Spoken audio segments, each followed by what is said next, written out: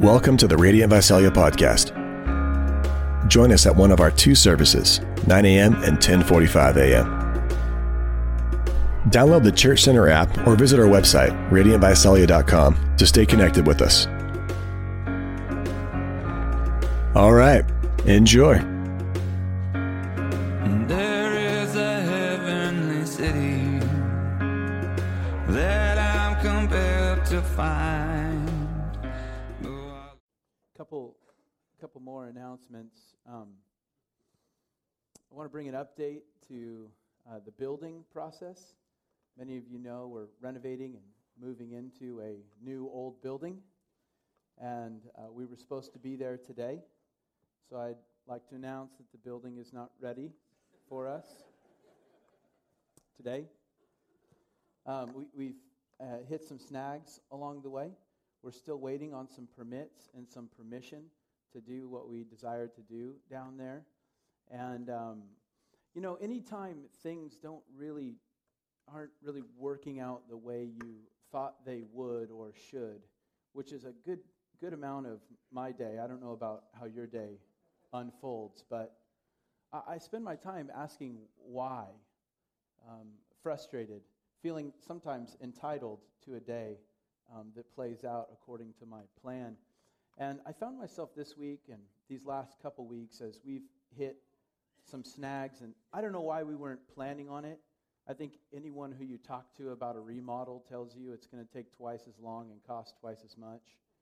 But we weren't necessarily planning on that. And so I found myself asking the question, why? What's this all about? Because I think there's a temptation and a tendency in us to resist when life doesn't show up the way we think it should. And rather than just resist what was coming our way, I just started to ask, God, what are you wanting to do in us? What are you wanting to teach us as a church in this process? Our plan is not quite unfolding the way we thought it would. What are you wanting to say?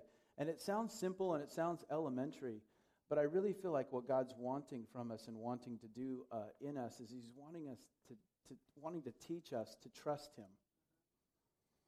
To trust Him in the process. And I know sometimes I can get such a good plan that I forget to plan on needing Jesus.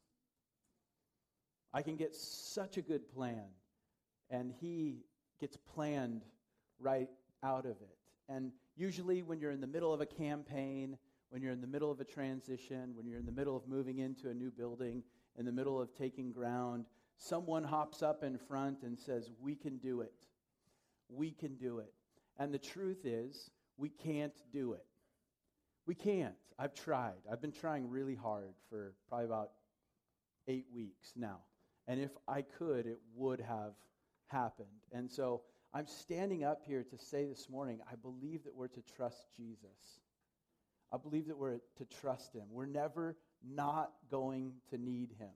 We will never have a plan good enough to not plan on needing Jesus. I was reminded of this quote in thinking about this process of moving and transitioning. It's from a commentary, and he's commenting on the story of the feeding of the 5,000. If you don't know the story, there was just a few fish, just a few loaves, and Jesus multiplied those things to feed a large crowd. And this is what the guy says in writing about this story. I hope that it convicts you like it convicted me. It is not God's intention that we should be in ourselves adequate to our tasks. Rather, He wants that we should be inadequate. If we only accepted tasks that we think are adapted to our powers, we are not responding to the call of God. The church is always in crisis and always will be.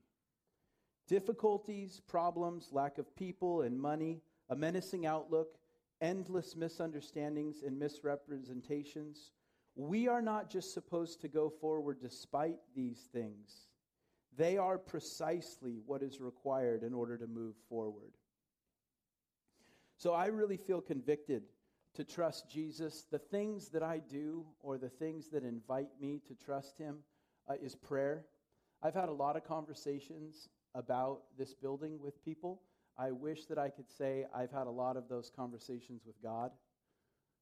And I think that our prayer is us turning and trusting Him, saying to Him, we can't bring this about. You can, opening our hands with what we've got, saying, God, come through, would you work on our behalf?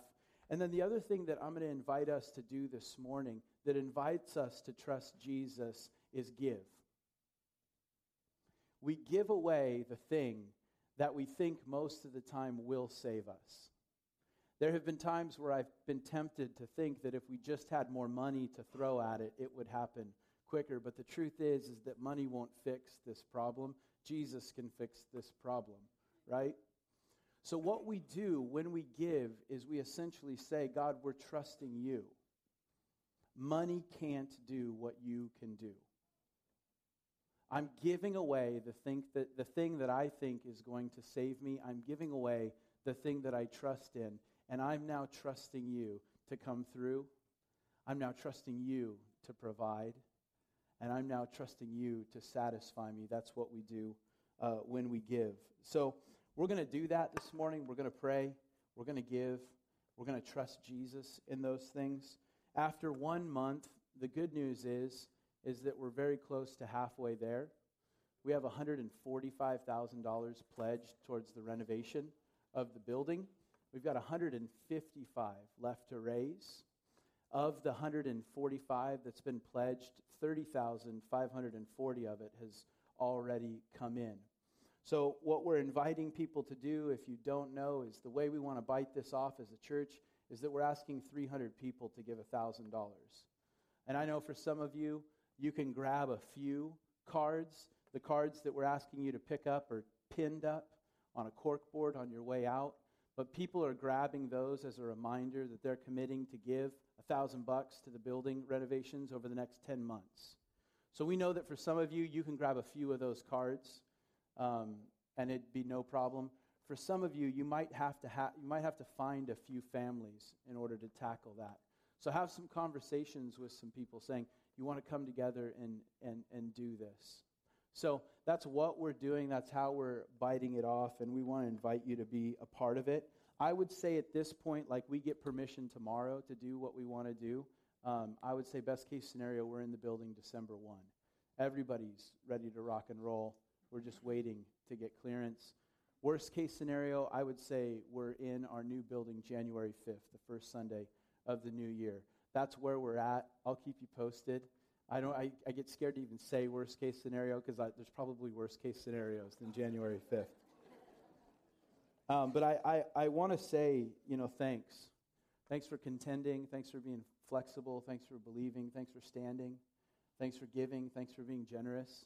I mean, September and October were huge months for us as a church.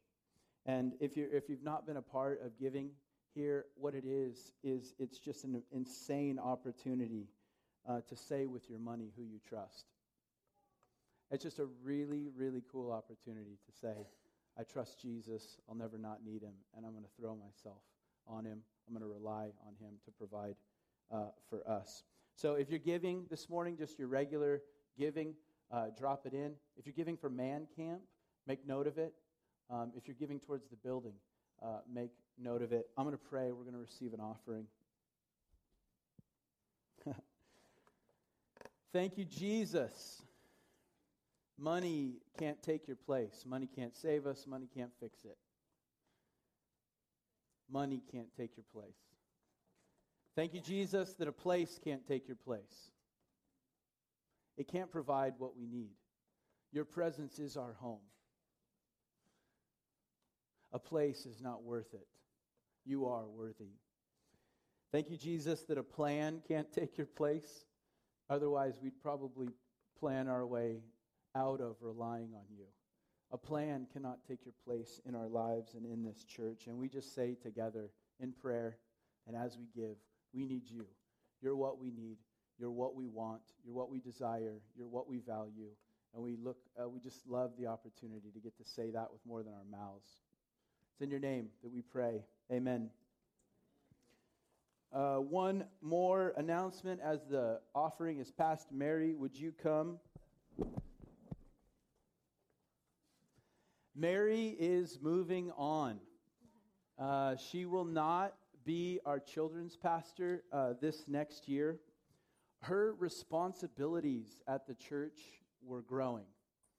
Because the kids' ministry is growing, her responsibilities and the demands here at church were growing. She was up for the task. The problem is that her family is also growing. David and Mary are about to have their second little girl. And so they've made the decision, because ultimately Mary feels called first and foremost to be a mom. They've made the decision to go home. Yeah, all right.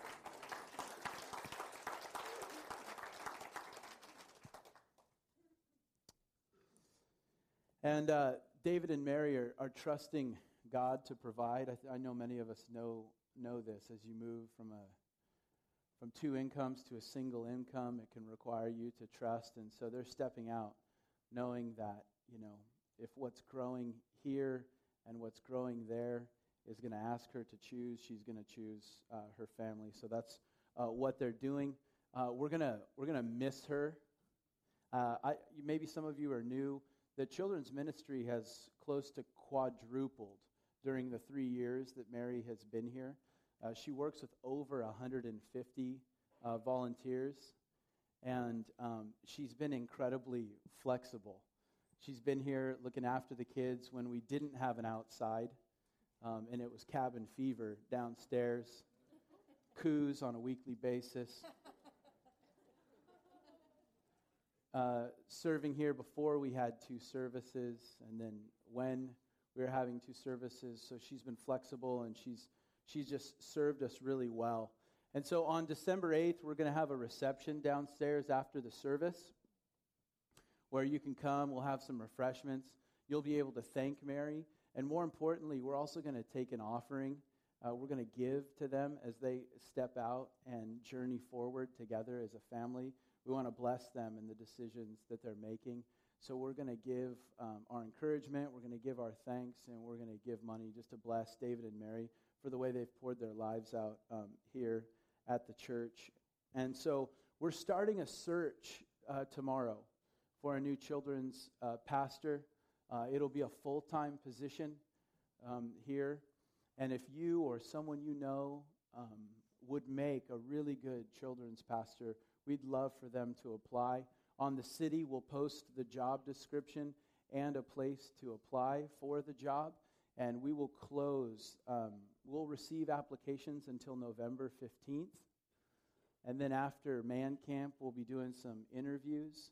And then after that, we'll hopefully be putting someone in as a children's pastor and letting Mary train them with the couple weeks that she has left here at Radiant. So that's kind of what we are doing. So I'm going to pray. Would you join me in praying for Mary and David? Is David here? No. All right.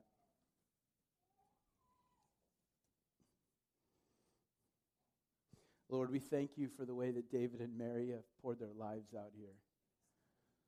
We thank you for the things that we've seen, but we thank you for the things that we haven't seen, and we know that you have.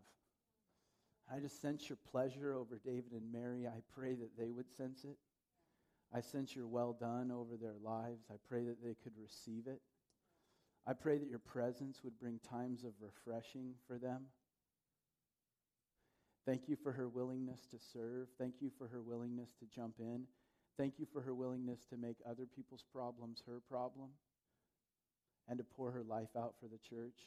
Thank you for the type of people David and Mary are, that they're just find another spot to pour their lives out. Thank you that they're not done with ministry, but they're just shifting to something else that you're calling them to. Thank you for the way that they've shown us you, Jesus, and modeled a life of service and sacrifice. We bless them. We bless this process. Pray for provision from your hand as they step out and journey forward. Thank you for them. Amen.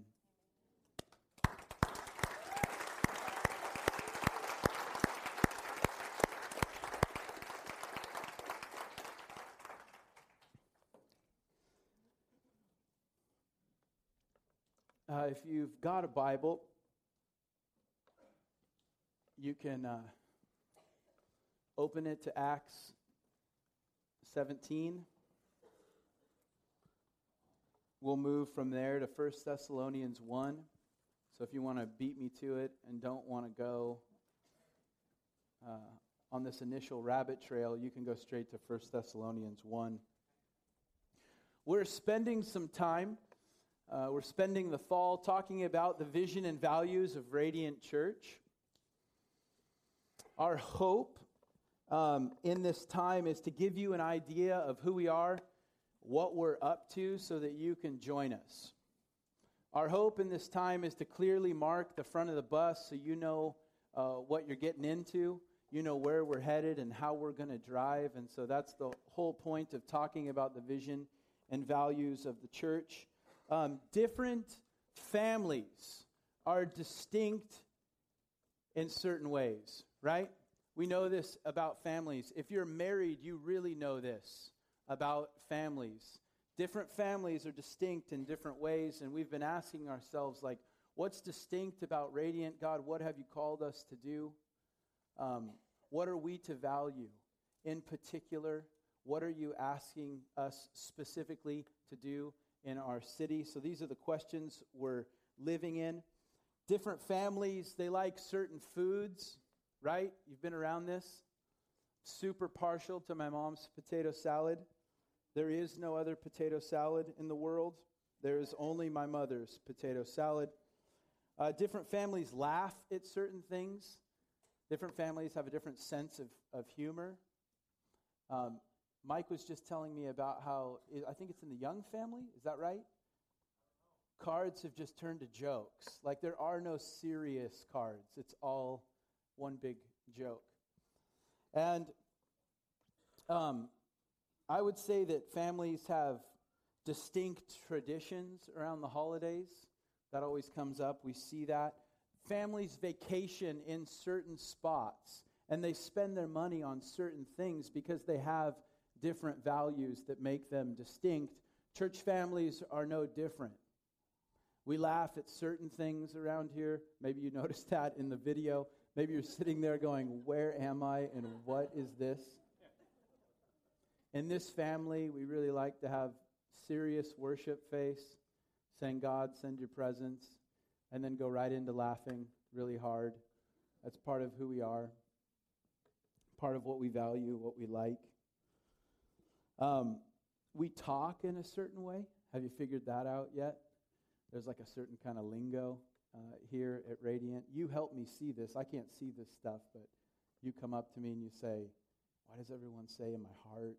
What do you mean by that? You know, there's certain language that we use around here. And so, again, we're trying to identify, well, what does make us distinct? What is God asking us to do? And so we're wanting to put a mission statement, a vision statement in front of you so that you can say, I'm into this.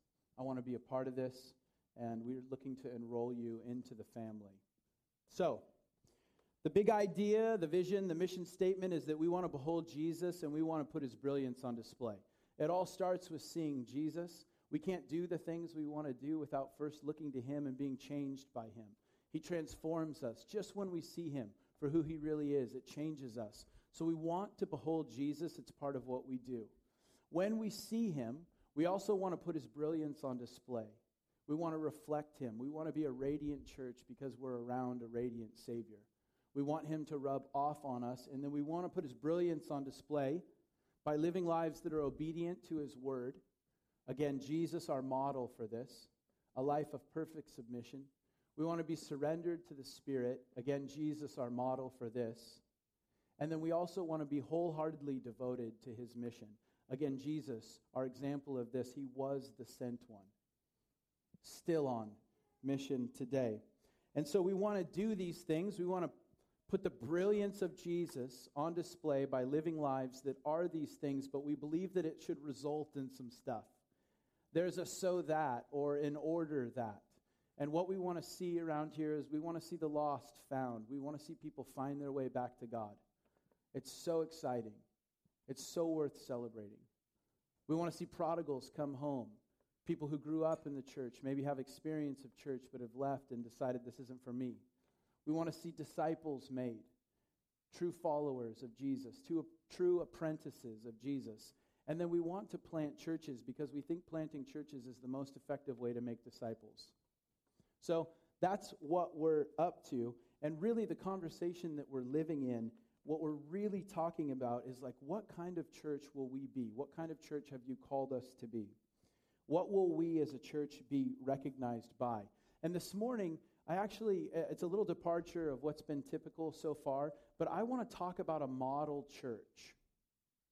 I want to talk about a church that Paul lifts up and says, this church is a model for all the other churches. I want to look to this model church because I think this model church is modeling something for us. I want to be a part of a church like the one we're going to read about today. I want to pastor a church like the one we're going to read about today. There's some things that they were doing that I want to do. This church is in Thessalonica. It's a big city, an important city, and it was Paul's custom to plant churches. Remember, the disciples were never told to plant churches. They were told to make disciples, and they decided to plant churches because, again, the most effective way to make disciples is to plant churches. So Paul knows if he's going to fulfill the Great Commission and make disciples, what he needs to do is start local churches. So he would go to big cities, important cities. He would plant churches in those cities that would then plant churches out from there. So here he is in Thessalonica planting a church in 3 weeks. I can't imagine. I've been here for 8 years, and it feels like we're just now getting established. Mark maybe felt the same way after 33 years at Saviors. I mean, this guy had 3 weeks, and he had to leave. So I want to read out of Acts because it gives us the context, how this church got planted, and I think it's a really cool story. So Paul and his companions had passed through, I struggled with this the first service, Amphipolis and Apollonia. And they came to Thessalonica, where there was a Jewish synagogue. And as was his custom, Paul went into the synagogue, and on 3 Sabbath days he reasoned with them from the Scriptures, explaining and proving that the Messiah had to suffer and rise from the dead. This Jesus I am proclaiming to you is the Messiah, he said. Some of the Jews were persuaded, and they joined Paul and Silas, as did a large number of God-fearing Greeks and quite a few prominent women. But other Jews were jealous. So they rounded up some bad characters from the marketplace, formed a mob, and started a riot in the city. They rushed to Jason's house in search of Paul and Silas in order to bring them out to the crowd. But when they did not find them, they dragged Jason and some of the other believers before the city officials, shouting, "These men who have caused trouble all over the world have now come here." All over the world. Love that. And Jason has welcomed them into his house, these troublemakers. They're all defying Caesar's decrees, saying that there is another king, one called Jesus. When they heard this, the crowd and the city officials were thrown into turmoil. They made Jason and the others post bond, and then they let them go. So here we have the planting of the church in Thessalonica. Paul's there for 3 weeks. He goes to a Jewish synagogue. He reasons with them. Some people are persuaded. Then a riot breaks out, and he skips town. So that's how this church was started. And now Paul is writing back to this church in Thessalonica in 1 Thessalonians. Again, remember, 3 weeks with these guys. He leaves. He's got to be wondering, what is going on? I wonder if they made it. I could have used a little bit more time there. I could have used a little bit more time with them. I didn't get it. I wonder what's going on. He's getting reports of what is breaking out in Thessalonica, and he's writing this church. So here we go. 1 Thessalonians chapter 1. Paul writes, "We're always thanking God for all of you, and we continually mention you in our prayers. We remember before our God and Father your work produced by faith, your labor prompted by love, and your endurance inspired by hope in our Lord Jesus Christ. For we know, brothers and sisters, loved by God, that he's chosen you because our gospel came to you, not simply with words, but also with power, with the Holy Spirit and with deep conviction. You know how we lived among you for your sake. You became imitators of us and of the Lord, for you welcomed the message in the midst of severe suffering with the joy given by the Holy Spirit. And so you became a model to all the believers in Macedonia and Achaia. The Lord's message rang out from you, not only in Macedonia and Achaia. Your faith in God has become known everywhere. Therefore, we don't need to say anything about it. For they themselves report what kind of reception you gave us. They tell how you turned to God from idols to serve the living and true God, and to wait for his Son from heaven, whom he raised from the dead, Jesus, who rescues us from the coming wrath. So the first thing that Paul says to this church that has become a model church is that you're a model church because your church is characterized by three things, right? We know about these three things. Maybe you've heard these three things, but this church is characterized by faith, your work produced by faith, your love, your labor of love, and your hope, right? Your endurance and your hope in Jesus Christ. These are the three things that he points out. And I found myself as I read this thinking, like, this is a great model for us. I want to be known as a church of great faith. I want to be known as a church who is working and doing the things that Amber's inviting us to do. But I want to do it from a place of great faith. And you can work.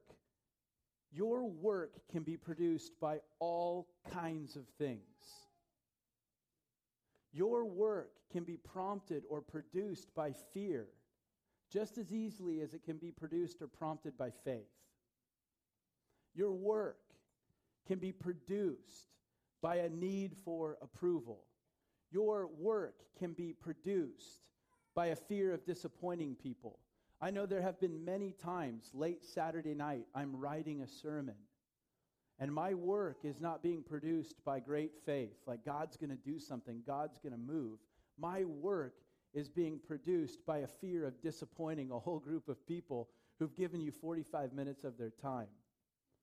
But he says of this church that your work, the stuff that you're doing, the stuff that I hear about, the stuff that's ringing out, that's work produced by faith. You believe certain things about God, and therefore you're behaving based on what you believe, and it's evident by what's going on that what you believe is that God is able, and that's why you're working. Work produced by faith. Not work that's produced by a small view of God. You can actually work because you have a pathetic view of God. It's like, he's not doing anything, so we should. There's so many orphans, God doesn't seem to care, maybe we should care. Our small view of God can produce and prompt work. He's not taking calls right now, I guess I should. Well, he doesn't seem to be meeting these people's needs, so maybe I should. You can actually work out of a small view of God. You can work your work can be produced by a desire to control. Your work can be produced by an inability to rest and trust God. And these guys have a work that's produced by faith. And what I love in this passage, I don't know if you noticed it, but he said, you're a model church. And I'll tell you why you're a model church. Because you're a people of faith. That's what I know about your church. That's what I want to be reproduced. You're a people of faith. Notice what's not mentioned here. Because we have model churches, right? We have model churches in our city. We have model churches in our state. We have model churches in our nation. And we have model churches around the world. Churches that we lift up. And what do we hear about when we lift up these churches? What do we talk about when we talk about these churches? I'll tell you, because I talk about these churches a lot. We lift up their size. They become a model church because of their size. There is no mention of this church's size. They are not a model church because of their size. There is no mention of their worship. Well, I just love coming to Radiant. I just love the worship. they've become a model church because of their worship. There is no mention of the worship team. I'm not just bagging on Sean. There is no mention of the pastor. We don't know who's leading this. But apparently they're doing a good job because we don't get their names, but we do understand that they're leading a group that's full of faith. And that really is the measure of leaders doing their job. Is a group of people gathered who are saying, God can do it, and we're going to follow him. So, they don't lift up any of the things that we lift up. Hey, you've become a model church. You guys are pushing 1,000. That's amazing. Hey, you're a model church. You've gone to 3 services. I want all the other churches to know about this model church that has fantastic worship. It's a great style of worship, you know. I want to lift up this model church. You should hear the guy speak who preaches there at that church. None of it. This is a model church. I'll tell you what I can remember. I walked in and there was a people of faith, a people of great faith. He actually says, I don't even need to talk about it. I don't actually need to draw attention to this church's faith because it's going out everywhere. Everyone already knows this about this church. No one can remember the worship leader. No one knows who's leading it. No one knows about their building because they don't have one. But what they remember when they come into your church is that there's incredible faith. There's incredible trust in Jesus. There's an incredible, a tangible belief that God can do what God wants to do. That's what this church is characterized by. Therefore, Paul's like, therefore, I don't even need to talk about it. They're talking about it. They know you by this. You're characterized by this. I want to be a church. I want to pastor a church. I want to lead a church that is characterized by great faith. Where people come in, I'm not sure who spoke. Yeah, I'm not sure who led the worship.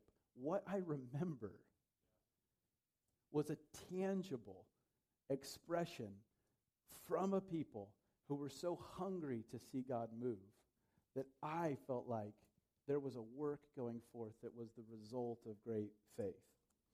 The other thing, I love the language when he says that it rang out from you. It's literally the sound of a trumpet. Your faith is making trumpet sounds in the city. It is declaring who God is. It's loud and everyone can hear it. They also have a labor that's prompted by love. I don't need to tell you that labor can be prompted by something other than love. Do I? You get that? That our labor, that our work can sometimes be prompted by a sense of ought, a sense of guilt, a sense of duty. And you know that, I'll spare you the wedding passage, but in 1 Corinthians 13, it gets read a lot because it's that good. In 1 Corinthians 13, it says that we can do all kinds of incredible things, but if we don't do them with love, they don't even register. It's not like Paul says, hey, you can do all these things, and if you did them with love, it'd get a little bit better. I mean, that was awesome. If you threw some love in there, it would really frost the cake. It's like Paul saying, no, there is no cake. It doesn't even matter. It doesn't measure up. And so love is the standard for us. Are we doing what we're doing? Are we laboring prompted by love? Paul in this passage, if you read on into 1 Thessalonians 2, he's actually making a defense of his ministry to this church. And he's saying to this church, hey, look, guys, you know my message. You heard my message, right? You know my message. And then he says, you know my methods. You know how I was with you. For your sake, you know how I was living my life. You know my methods. You know my message. But in 1 Thessalonians 2, he says, this was my motive. And this is maybe the most important thing. Not my message, not what I say, or not my methods, how I do it, but my motives. This is why I'm doing what I'm doing for your church. And what he says to them is, I was with you like a nursing mom.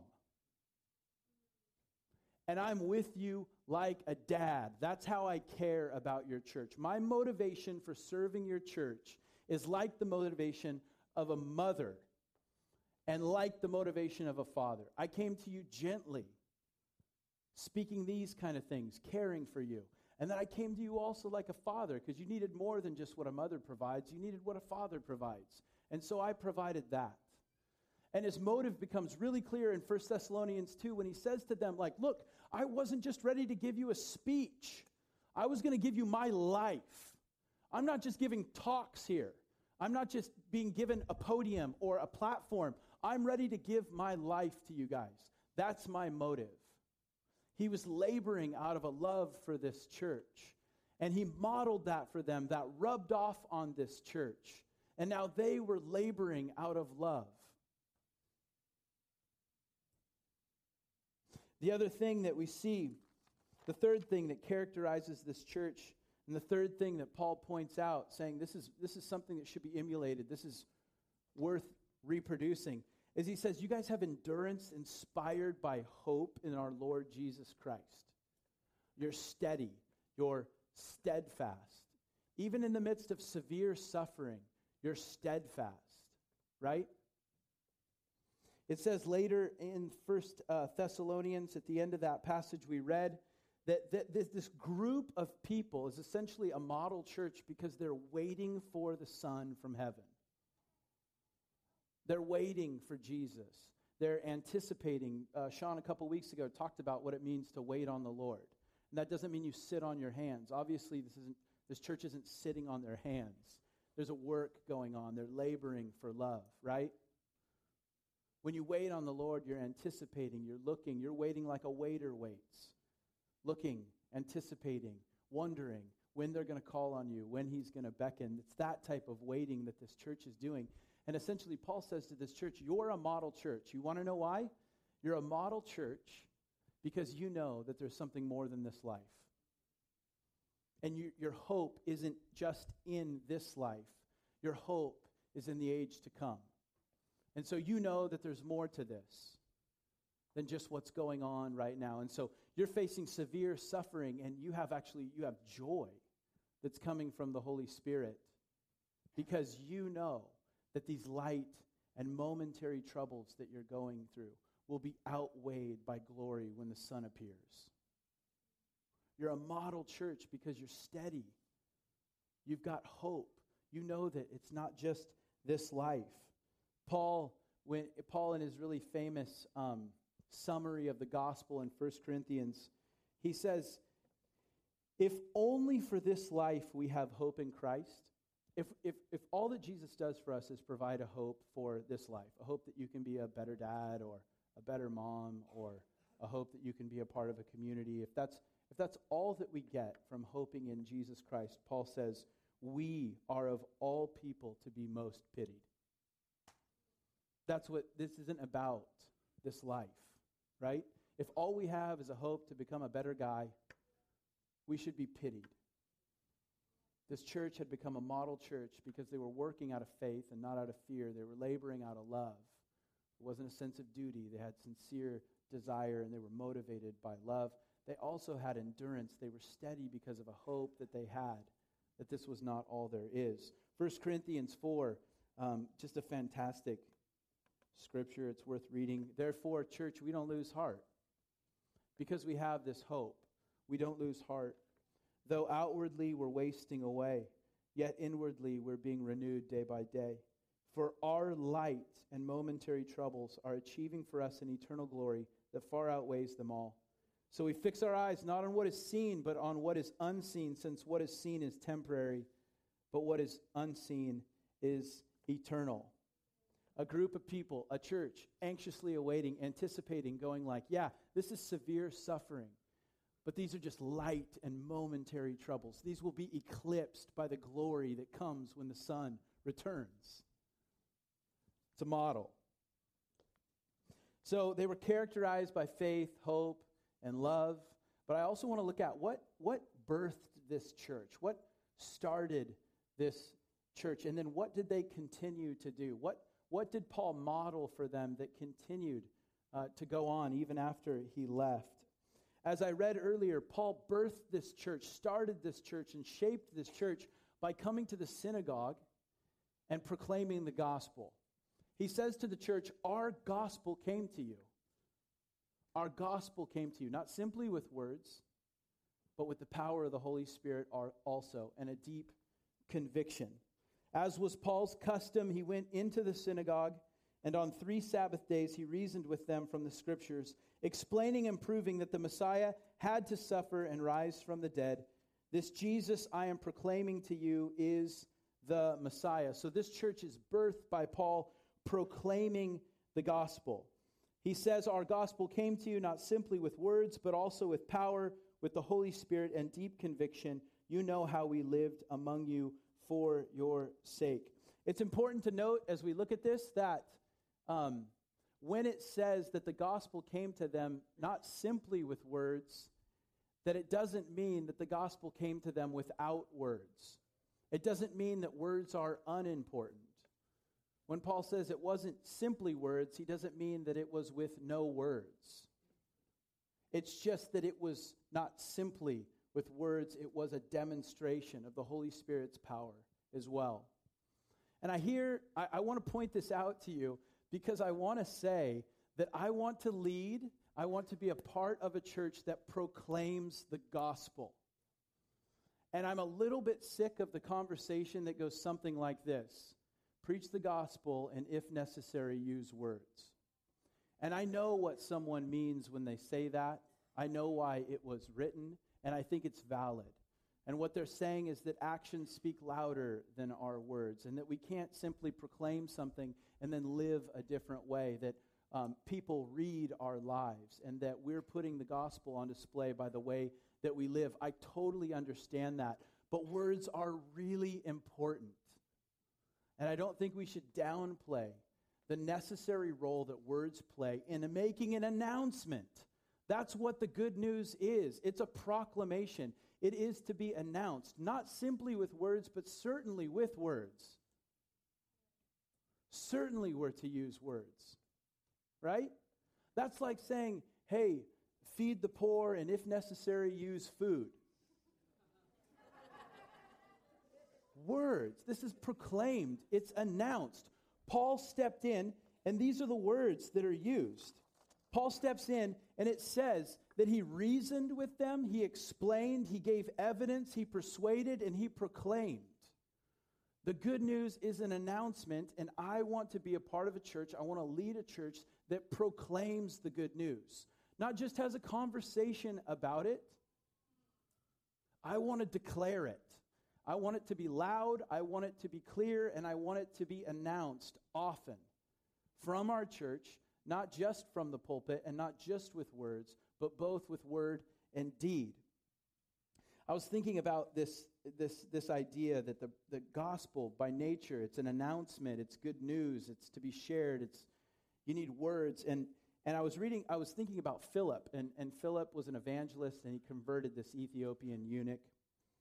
I'll read the passage to you. Don't go there. It's in Acts chapter 8. Now an angel of the Lord said to Philip, go south to the road, the desert road that goes down from Jerusalem to Gaza. So he started out.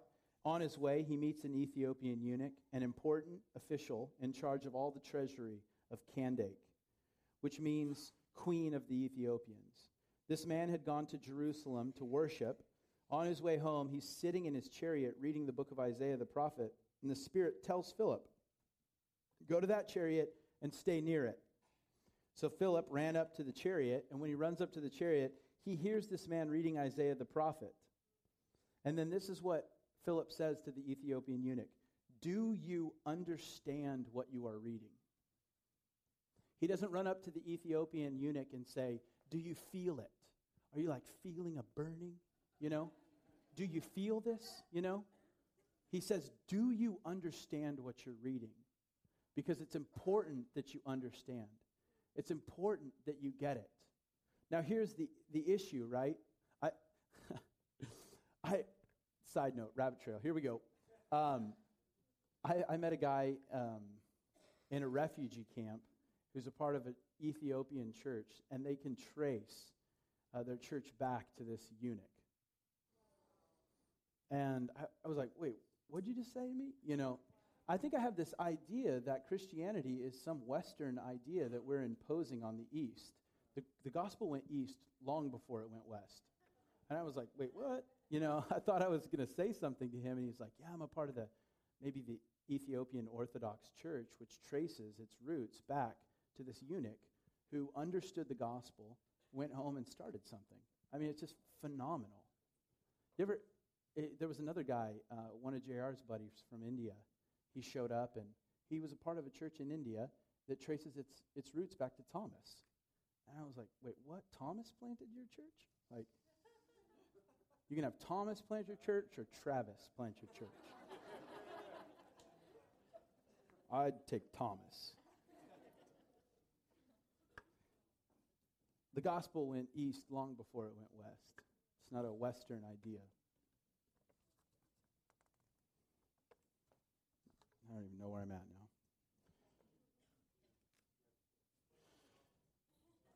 Yeah, so here's the issue, though, and I think this genuinely is a problem, is it's not simply words. If the whole deal stays north of the neck, you're missing it.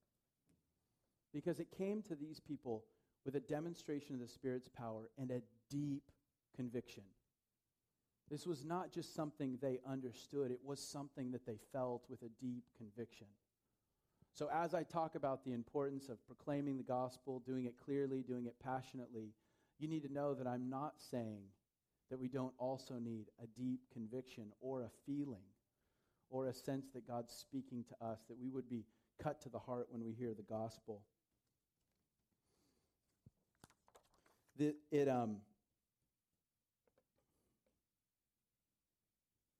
Any place where the gospel is spreading like wildfire, it's spreading because it's going forth in proclamation and demonstration.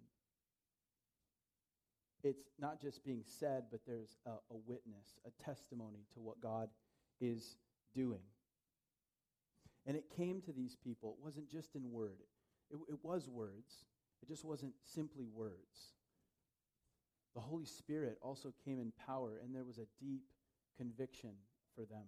So the gospel was being proclaimed, and it should be proclaimed, but it was also being demonstrated, not just by signs and wonders, but even the way Paul was living his life was a demonstration of what was being proclaimed.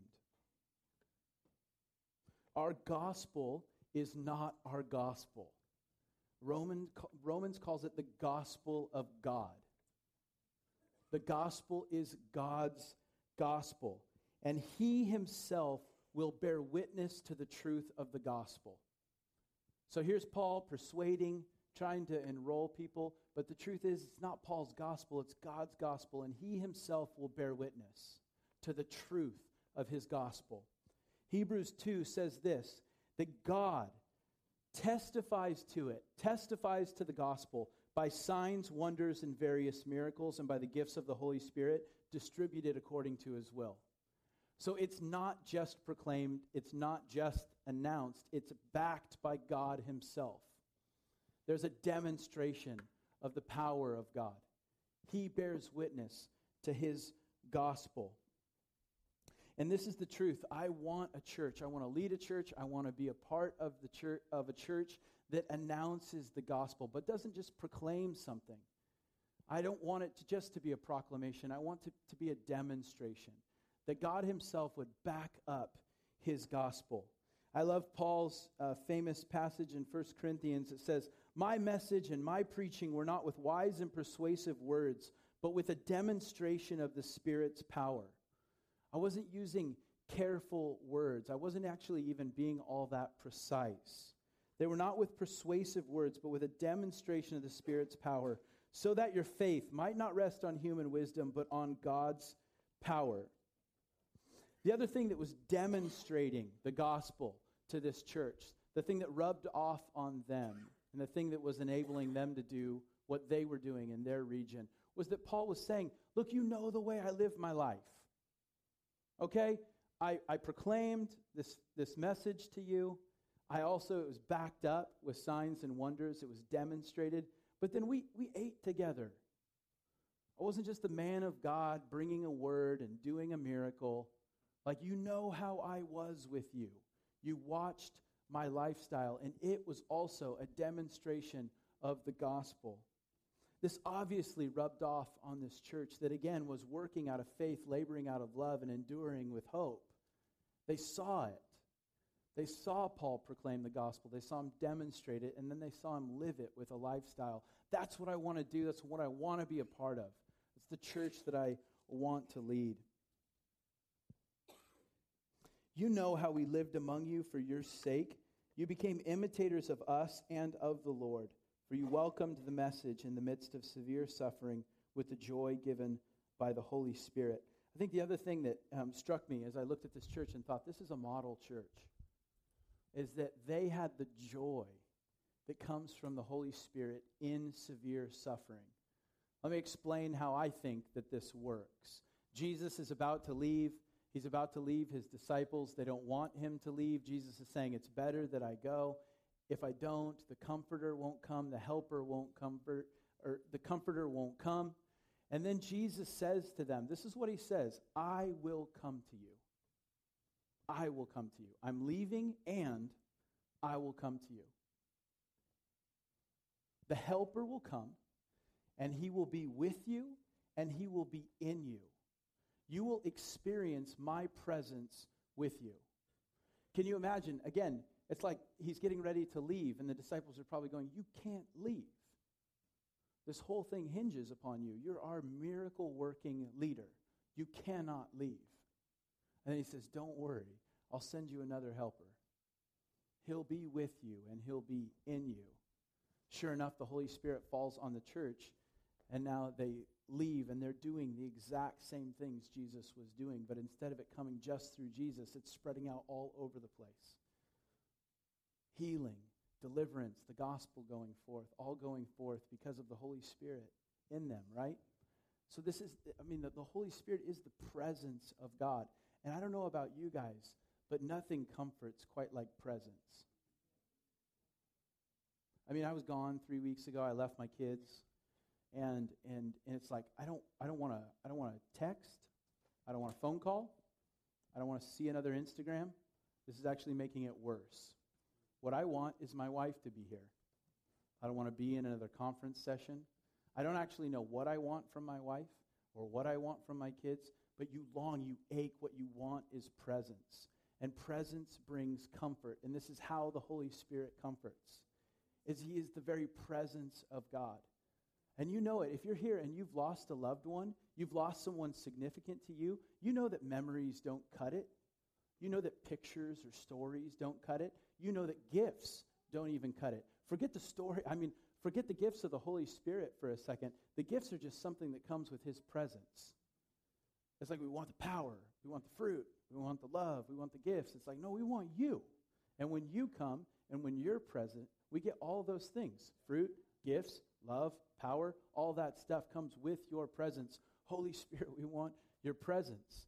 And we're told over and over again in Scripture that when you experience God's manifest presence, you get joy. That's what you get. In his presence are pleasures forevermore. Joy. So here these people are in the middle of severe suffering. I don't know what that means. I can guess that it's probably harder than the stuff that I'm facing. In the middle of severe suffering, they're getting joy from the presence of God. Joy in the Holy Spirit.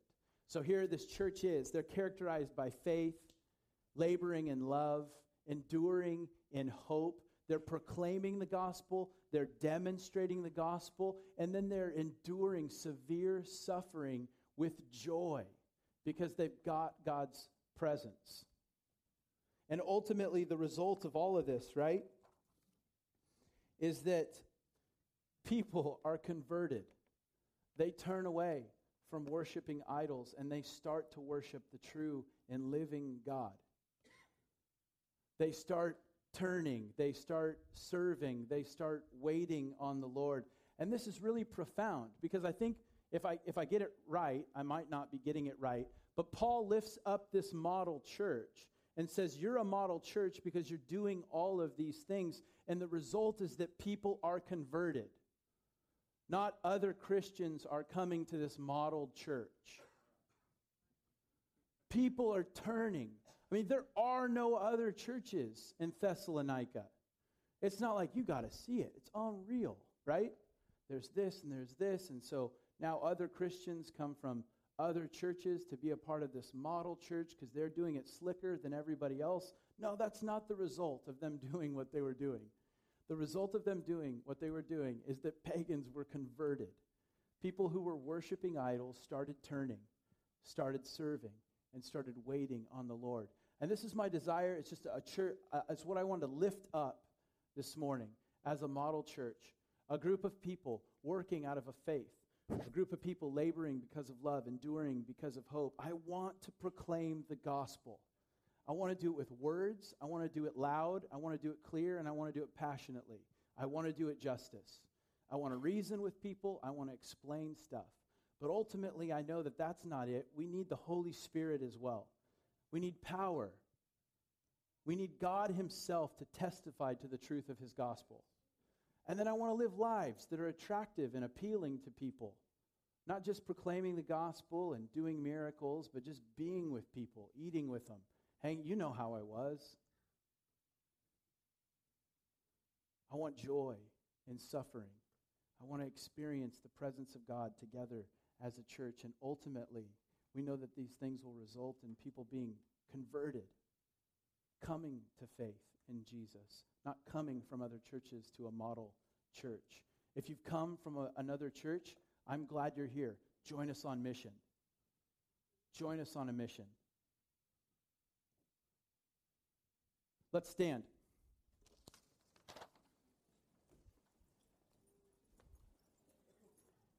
Would you grab hands with someone you're standing next to?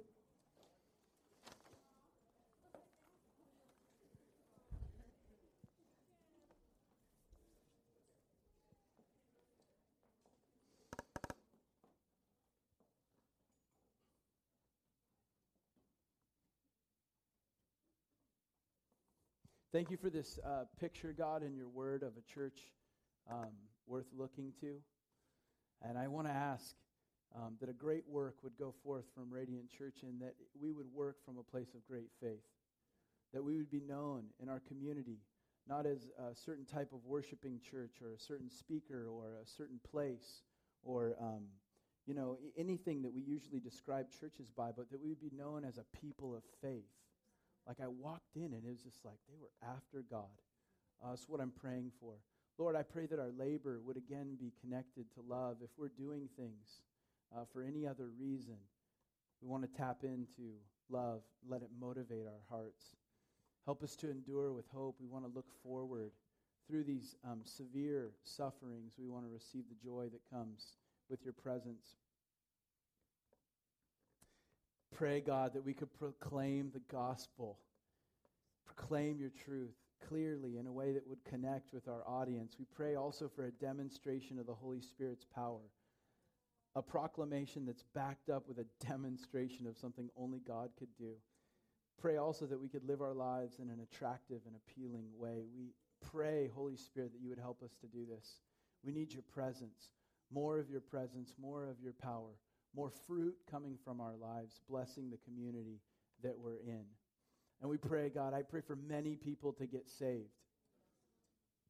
This isn't about just becoming the best church we can be or anything like that. We want to be a reflection of who you are to the community that we're in. Pray that people would be converted. Pray for people all over this city to turn from worshiping things that aren't worth worshiping. And we pray that they would turn to worshiping the living God. Thank you for giving us a glimpse of it. Thank you for the stuff that's going on in here. Continue to mobilize us as a church. Take us deeper. Amen.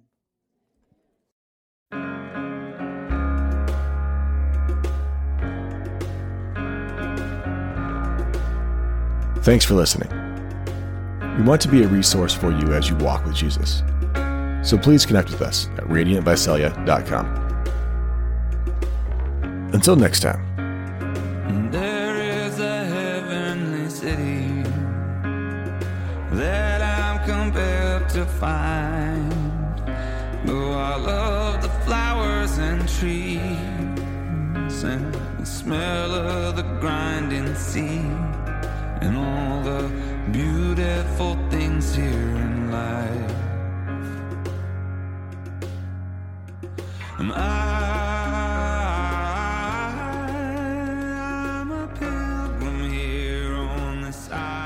great divide.